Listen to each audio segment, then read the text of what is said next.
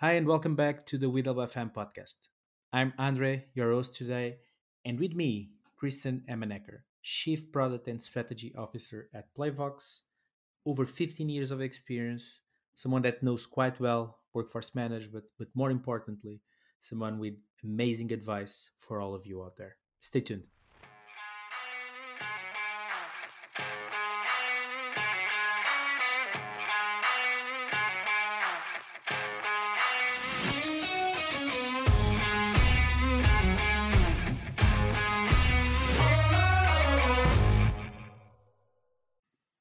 The episode today is sponsored by Playvox, Workforce Management Essentials for the Modern Contact Center. But more on that later. Welcome everyone to another episode. Today it's a very special one. Lots of very interesting topics to share, especially in the times we live today. So just for you to stay tuned, we'll speak about recession and what are the positive impacts that WFM can have in a downturn. We'll talk about strategies to overcome, how to be prepared. And I think one that is super important is when we look at this predicament of how are we going to get stuck into taking the best from our teams, we'll speak about looking back of what happened in the beginning of the crisis with the pandemic to what can we do today and emphasize all the strategies and all the great tips that I think our guest will share with you. So to our guest, Kristyn, thank you so much for the time in joining our show. I think you have been in this space for, if my math is correct, a bit over 15 years in software as a service, so very close to A long strategy, time. product, and M&A. I started very, very young. That's really what it was. And I think very connected with WFM almost since the beginning, even though I think you had some other touches on customer experience that touch on other parts of the spectrum. But I think in the end of the day, very, very connected. So welcome, formally welcome to the show. How are you doing? Thank you. I'm doing well. So excited to be here. Thank you for having me. No, it's a pleasure. So to start us off, and I have to say that I did some research on you. I got a quote that you said, and I will not say the year to start. So let's see if our guests spot the year, and start quoting. We are looking at AI automation and relationship between bot workers and human workers, but still the fundamentals still continue to be the same. We want to improve experience to our customers and control our costs, be as cost efficient as possible. And funny enough, this is back in 2019. So feels Yeah. like you could have been said that yesterday and was still valid. So Yeah. I wanted to start us there. So how much is our industry changing? Like I think we have been saying always back to the fundamentals, but how much is it Yeah. changing and are we prepared for what's to come? Yeah. It's interesting, right? Because having watched it for a long time, the fundamentals are still the same. But I think, honestly, since COVID, so even after that quote was initially made, right? I think in the last few years, we just have seen a pace of accelerated change that has been unlike any that I have seen. And I actually started in contact center tech in the late 90s, right? So I mean, this is a long time period where a lot of technology has changed, and yet the rapid pace, I think, is really different. I think that all the fundamentals of that statement remain the same. We're looking at AI, we're looking at automation, we're looking at that connection between sort of bots and humans. I think if COVID and the last couple of years have taught us anything, and if we've evolved at all from where we were with that statement, I think it's that we, not just customer experience and cost, but really a renewed focus on the human side of our employees, the fact that humanity needs to persist, right? It's not going to be just wiped away by bots. We have bots to do repetitive, bot things, and that allows humans to be more human. And I think that's been one of the lessons of COVID, and the years that have come after, right? These past couple of years is just really understanding that our employee experience is every bit as important as those other two parts, and how do we bring that all together in this world that's changing so rapidly with AI and with lots of global factors. I totally agree with you. And if I look back and I still recall conversations when the first bots were popping in and oh, it's replacing. And again, Right. it's replacing to a certain extent, but the fact that we are freeing up people to do, like you said, human things like be creative and try to get outside the box, do different types of jobs, I think that's super interesting and presents a huge opportunity for what's to come. So I'm scared but excited at the same time with the opportunities, and it's going to be up to us to shape whatever that could be in the future. And I wanted to pick up on what you said. So you mentioned COVID, and I said in the beginning that we'll be speaking about downturns and like recessions and all the impacts that has.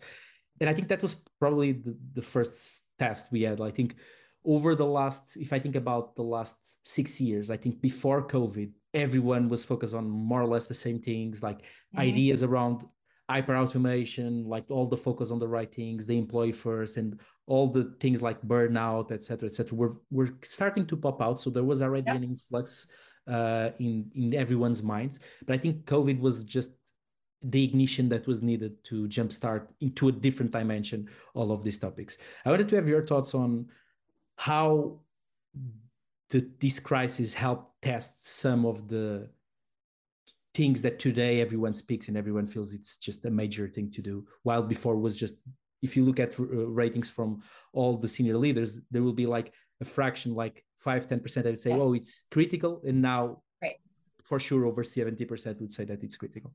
Yeah, absolutely. I think there were a couple of ways, right? I think that first of all, just as humans, for all of us who went through that experience, it was so surreal to go through COVID and lockdowns. And I think it helped all of us to understand what was important. And I think that when you have something like that sort of the whole world is experiencing at the same time, we can't help but take that into our workplace again, right? Like, it permeated everything about us. We really sort of had this moment as a species, right? Of what is important to us and what is not important. And I think that it created a space for greater empathy and for greater importance in sort of, the human experience. Then, of course, we have the whole remote working and the challenges of struggling through that and understanding how it would work. And then the flip side of that, which is, do we go back to an office? What do we, do we stay hybrid? All of that push and pull between workers and how they've gotten comfortable working and the companies. And so I think that it taught us, as workers, I'm putting on different hats, right? As human beings, it taught us what was important. And that came over into our workplace, that we wanted to be more empathetic. As workers, it taught us that we could have a different sort of work-life balance. And so we've seen in sort of workforces around the world this renewed focus on not just work-life balance, but on this increased expectation, actually, of the relationship between an employer and an employee, and the empathy and the respect that needs to go in both directions. I think that has driven a lot of that. To your point, the CEOs now really paying attention to what happened. It removed physical barriers, as we all know, to work, and so that created workers who might live in a fairly isolated area, but now who could get a job somewhere else. And so it created this it changes the economy to a certain extent. You can just be increasing the economy of an area that before was just isolated with no possibility to jump in on what all technology is bringing in terms of the possibilities. So it just created this world that was where all of these factors came together in a perfect way to increase the importance on employees within the workplace and on how we treat employees and on how we engage our employees. And I think that continues, right? I think most companies are continuing to struggle with that and to feel that out and figure it out. The truth is that probably the majority were not even remotely prepared. Like there are still, I mean, you and I are very close to the SaaS model, to software as a service, but the truth is like if you look back, I don't know if you know any statistics, but probably a big percentage of the companies are not even on the cloud. They still use very legacy systems that are scary just to think of. So definitely those challenges will remain. I wanted to pick up on something you said about remote work, and I'm quite sure you saw this. This is pretty much invading social media, which is pulls between remote work, back to the office, doing X days, etc. I think this is just the number one. Every time I go on social media, there is always someone asking this question, and I wanted to get your thoughts on this, but I wanted to ask it from a different angle. So you are very familiar with WFM. I think our audience is very focused on the core basics of planning, etc. Planning with this uncertainty, it's really hard. And I wanted to get your thoughts around if you had to pick one, and I don't want to put you on a spot, but like what do you think is the perfect model? Oh, it's that's very, very difficult. I think that it depends on the company. I think that, there's probably a perfect model for everybody, right? So the perfect model, I'll tell you what my perfect model would be. The perfect model in my mind is we have the benefits of the flexibility and the access to workforce that remote work gives us, and yet we have the ability to get together face to face on a very regular basis. And so you need to have some sort of either the travel budget or the geographic, vicinity, so that you could at least get pods or groups together, maybe by country or region. But I think that FaceTime is very important to effective workplaces. And so, I think that combination is sort of. So you are a fan of a kind of a hybrid model that takes the best from the both sides, I think. Yeah. I mean, I think, and again, I think it depends on the company, and having flexibility to meet different employees' needs is important. There are lots of other considerations, though, right? Of course, it's just I don't know. Like I said, it's the pool is everywhere, so everyone replies normally with smiles. So it's just a very short answer, just to get your thoughts here.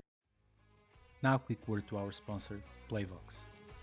How many times have you said, "I wish I could ditch this spreadsheet"? Well, now you can. With Playvox, cloud-native, easy-to-deploy workforce management solution, you can increase efficiency, reduce costs, while keeping an agile and happy workforce. Use Playvox to forecast, schedule, and manage your workforce in real time. Want to know more? Go to our sponsor page at wfm.com or click the first link in the description. Now, back to the episode. So we started saying that we wanted to speak about what's the real importance of workforce management in a downturn. And I wanted to start with some kind of like key, not to call it statements, but key bullet points that I have here that I list. You already touched on them, and I think it's on everyone's mind, which is layoffs that happened, and we don't know if they will continue to happen. I think it's all the threats in terms of hiring freezes, budget cuts, etc. And I think another one, which is very human, which is something you mentioned before, which is burnout, like everyone like turning over, or just lack of engagement with the company. And I wanted to start this topic with your thoughts about what do you think that are the critical things to focus on, to be prepared, as well as no one knows when. Like we were speaking before offline about the news from China in terms of all the economy and everything that's happening. Everywhere in the world, there are different news coming in, and sometimes they are very polarized in terms of the signs that they tell everyone. And I wanted to get starting there to get your thoughts about what can we expect when and what will be the role that WFM will have in your opinion. I mean, we were, to your point, we were talking offline. The signals are so mixed, right? Even to an hour ago, we talked about strong jobs performance in the U.S. out of August, which seems so in contradiction to other numbers, and I think we're seeing that around the world. You mentioned China. We're certainly seeing the whole world is kind of watching closely what happens. I do think that it is safe to say that with all of these contradictory data points, we are seeing a tightening of the belts, to use sort of an American colloquialism, a more conservative approach to budget management across the board. And so companies are bracing themselves for potential downturns. Some of them are going as far as layoffs. Others are, to your point, sort of freezing or, hitting the brakes a little bit on spending, just to make sure that they're prepared if the economy really takes a downturn. I think that WFM workforce managers are the magicians in most of their companies who manage to make the wheels turn and to ensure that the work gets done by the right people at the right time in the right order.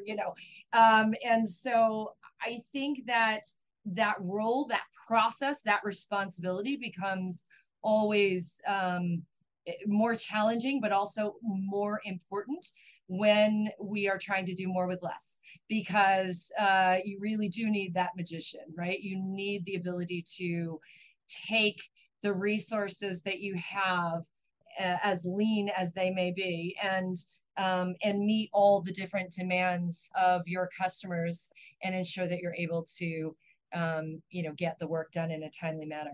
I think that it's a challenging time for sure, because one of the things that COVID did was it changed all of the model, and it changed the expectations that we have in terms of how companies manage employees and manage their schedules. So as an example, normally when you are spending less and you're getting more conservative, no one's leaving their jobs, right? Everybody, if they still have a job and it hasn't been eliminated, they're staying. Companies are getting stingier normally with, maybe some of the extras or some of the perks. We're seeing the opposite, right? We're seeing that the budgets are getting cut, but people are still leaving their jobs.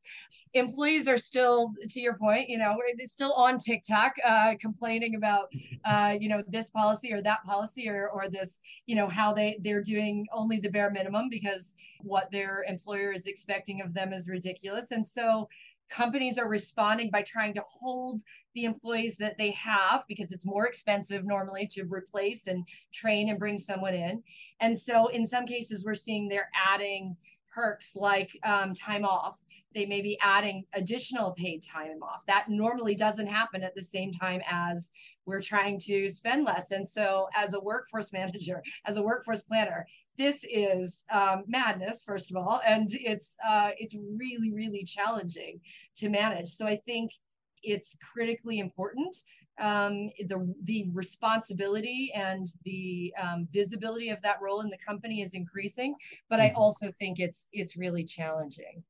Yeah, I think, if complementing what you said, I think something that is very common, at least that's my experience, is we are seeing that everyone, even before, when the budget constraints were not that big, or the focus with doing more with less was not that present, everyone was like, even if they were using amazing WFM teams, everyone was like, okay, we still have room to doing that. Like, the decisions were kind of overruled based on doing better and trying to do more. And I think now it's like, okay, help me figure out a plan that I can do less with more, but still have that time. So it's changing completely the narrative. And I think that backs to the magicians.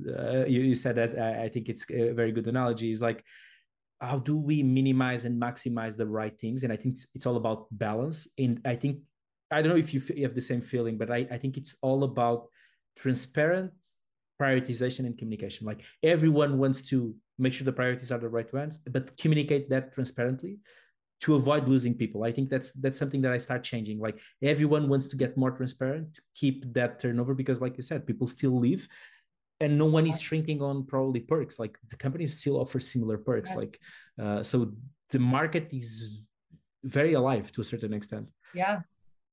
I mean, it remains sort of which is strange with layoffs, but in many respects, it remains an employee market as opposed to an employer's market, right? There's more choice for employees, and that, it gets challenging. I think you're absolutely right about transparency and communication. I think the other real key for me is data, right? Workforce planning has always run off of data. We've always been, sort of the data-driven part of an organization. I think that the types of data that we need, I think there are some new data sources that we need to try to get into that process because of all of these conflicting trends. So things like average onboarding time, average hire time, understanding the capacity plan and how that compares to where we actually are, right? So if we assume that it takes us a month for a new hire and we were going to hire 5 more in September, first of all, is that happening? Or has the budget been frozen? Second of all, if it is happening, are we finding that instead of 30 days, it's taking 90 days, right? And so we maybe need to, as workforce planners, sometimes we're getting involved in conversations we didn't get involved in before, because we need to help the rest of the organization help us so that we can do the magic, right? And so there's a lot of looking at this data, understanding from HR, will there be changes in time off? What do we, understanding the patterns of employee work and call outs and just understanding if that's changing for your business. Are they going to require employees to go back to an office? Do we expect a certain percentage of turnover from that? I mean, these are the types of big picture conversations that are different, that we didn't used to have to deal with. But I think that for workforce planners, the more you can get in a seat at the table in those conversations, the more you can get access to that data, the better the magic is going to be that you can do, because you're going to be able to have a really unique perspective on those conversations and be able to inform those other departments and be, create better sort of forecasts and plans as a result of it.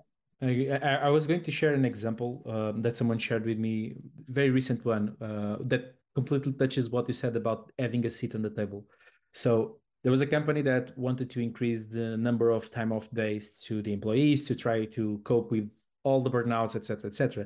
And something that I found really interesting is that the business case was not done on, okay, how much will it cost us? It was done on, okay, let's figure out a way to decrease contacts, try to figure out ways to remove things that are not relevant, and try to make that pay off. So the return on investment was always making the employee happier, and try to work with all the other things to avoid touching on that human part. So, and I think that's super powerful because it changes, like you said multiple times, it completely changes the landscape. So it's way more people focused, more human, because we are trying to figure out, okay, how can I give you more and try to get things away from you that either you don't like or are not helpful because old processes or the tools are not right, et cetera, et cetera.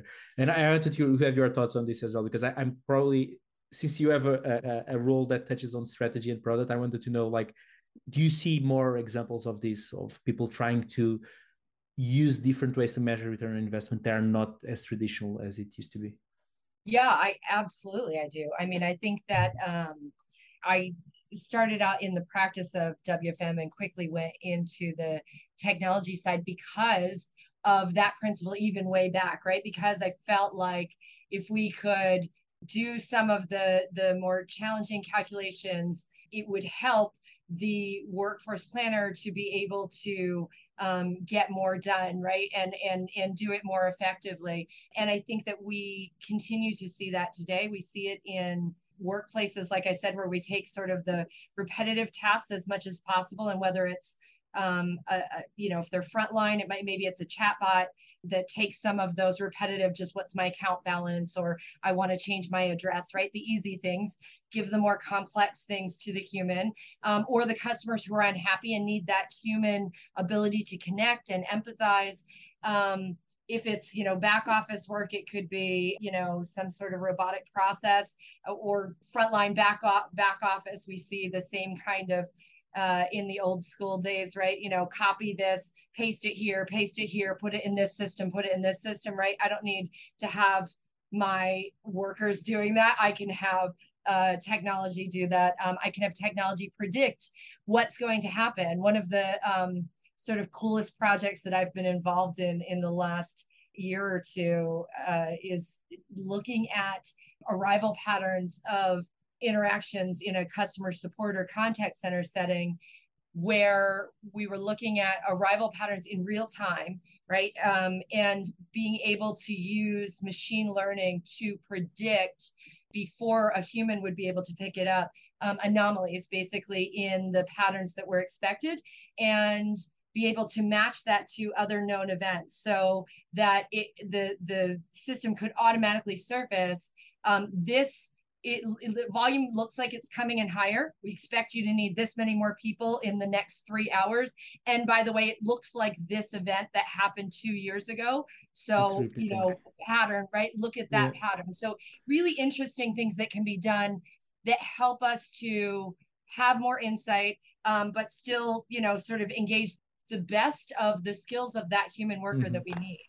And that's putting the right tools, I think, on, especially on all Yeah. the WFM personnel. It's empowering them to. I think I used to say a lot that alarmistic is not developed enough, but this is more than alarmistic. This is just giving a clear sense of like glimpse of, okay, this is the decision making process that we need to go to. So it allows everyone to act faster. And I wanted to touch on something you mentioned with this part, which is it, I'm not sure if you agree, but what I notice is that I think WFM personnel is getting, especially everyone that works on planning and especially strategic planning and building Yeah. scenarios. I think we are getting to a point, and especially if, and I don't know if it's an if, I think it's more a when, whenever that downturn happens, I think the amount of scenarios we'll need to build up to revise goals, revise targets, revise capacity, Yes. like what can we do?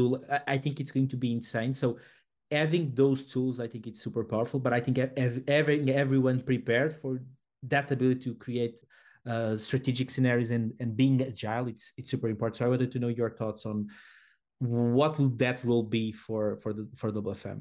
Yeah, Uh, I mean, I think it continues to get to get more and more complex to all of the points that you said. We're doing a lot more sort of, what if planning many more scenarios and continuing to change those more frequently. So instead of sort of doing long-term strategic planning, once a year, or even once a quarter, we're seeing this changing pattern, and the importance of having that connected to regular sort of scheduling, right, that might be done on a biweekly or monthly basis. Yeah, it's gotten very complicated. The other thing that's gotten complicated is the types of work and the mix of that work. So as we see companies go through digital transformation, one of the things, again, in customer service, customer support, that we've seen is, instead of the majority of interactions being done on a voice channel where there's sort of known patterns, right? We know that it's all one and done. There's a conversation. It begins at a time, it ends at a time, and that helps us from a work planning, right? Because we want to always know what's the handle time and how long does something take so that we can understand it. But when we start to add in digital communication channels into the mix, we see things like concurrency, right? Like an agent who's handling chats for support may be doing 3 at a time. That completely breaks all of the algorithms, all of the expectations that we had sort of in the former world. And so I think we've got complexity in terms of the scheduling side, right? And the planning, the longer term planning side, in terms of how many hours will someone work and how many will they be off, and how long will onboarding take, and all of those things are changing and getting more complex, and we're having to, like you said, do multiple versions of forecasts. But then on the actual sort of granular forecasting and how the work comes in and how the work fits together and how many pieces of that work can be done by a single person in a single day, that is getting more complex. Because a lot of times, again, it's not just I went from voice to chat, it's I'm still doing some voice, plus I'm doing some chat, plus I'm doing some of this. And so there's just complexity all over the place. And I think that this is really a time where AI and machine learning are just essential. I mean, you can do it still with Yeah. spreadsheets, but it's getting harder and harder. Yeah. Yeah. And I think that conversational piece that we said, that customers are no longer the same customer, can go across multiple channels, and he wants to either engage with the Yeah. same person. So that continuity is for sure, Yes. critical. I think it's super spot on. So we are getting way above the middle of this conversation, but I wanted to close on strategies. Like, I wanted to get your thoughts and pick your brain on what are the best strategies, or like what things do you would recommend to get everyone that is listening, get their teams prepared for a downturn, like out what is the role that eventually WFM teams can have. But I think what can we do to overcome and be prepared. And I wanted to start like asking, like, any strategies that you want to share, or any advice you want to give on how to be prepared. Yeah, I mean, I think I sort of gave the big one that I have for workforce planners right now, which is think about the data that you didn't used to have to ask for. Try to get your hands on that data and work to get a seat at the table. Help with in terms of that transparency and communication. Start having those conversations with your manager, with your peers in other departments, so that they understand what you're seeing, what you bring to the table, and what pieces of data that they may have would be really helpful for you. I'm a big believer that capacity plans, strategic plans should be sort of operationalized nowadays, because they're changing so much. Mm-hmm. And so even if finance controls the budget and you're not changing the budget, if you can be continuously doing short-term planning, but seeing that capacity plan and identifying changes in the assumptions that were made, it will help you get ahead of that, and understand even which scenarios to plan out, and what potentially might happen.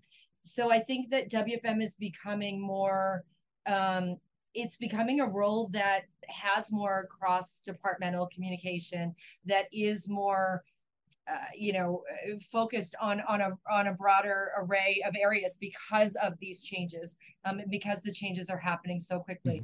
I would say, ask questions, understand what your colleagues are doing, what their challenges are in other departments, and figure out how you can bring value to that. And when you bring value to those conversations, then be sure to be right there with your ask of what they can bring back to you. But the broader information is going to be helpful in making more accurate predictions, and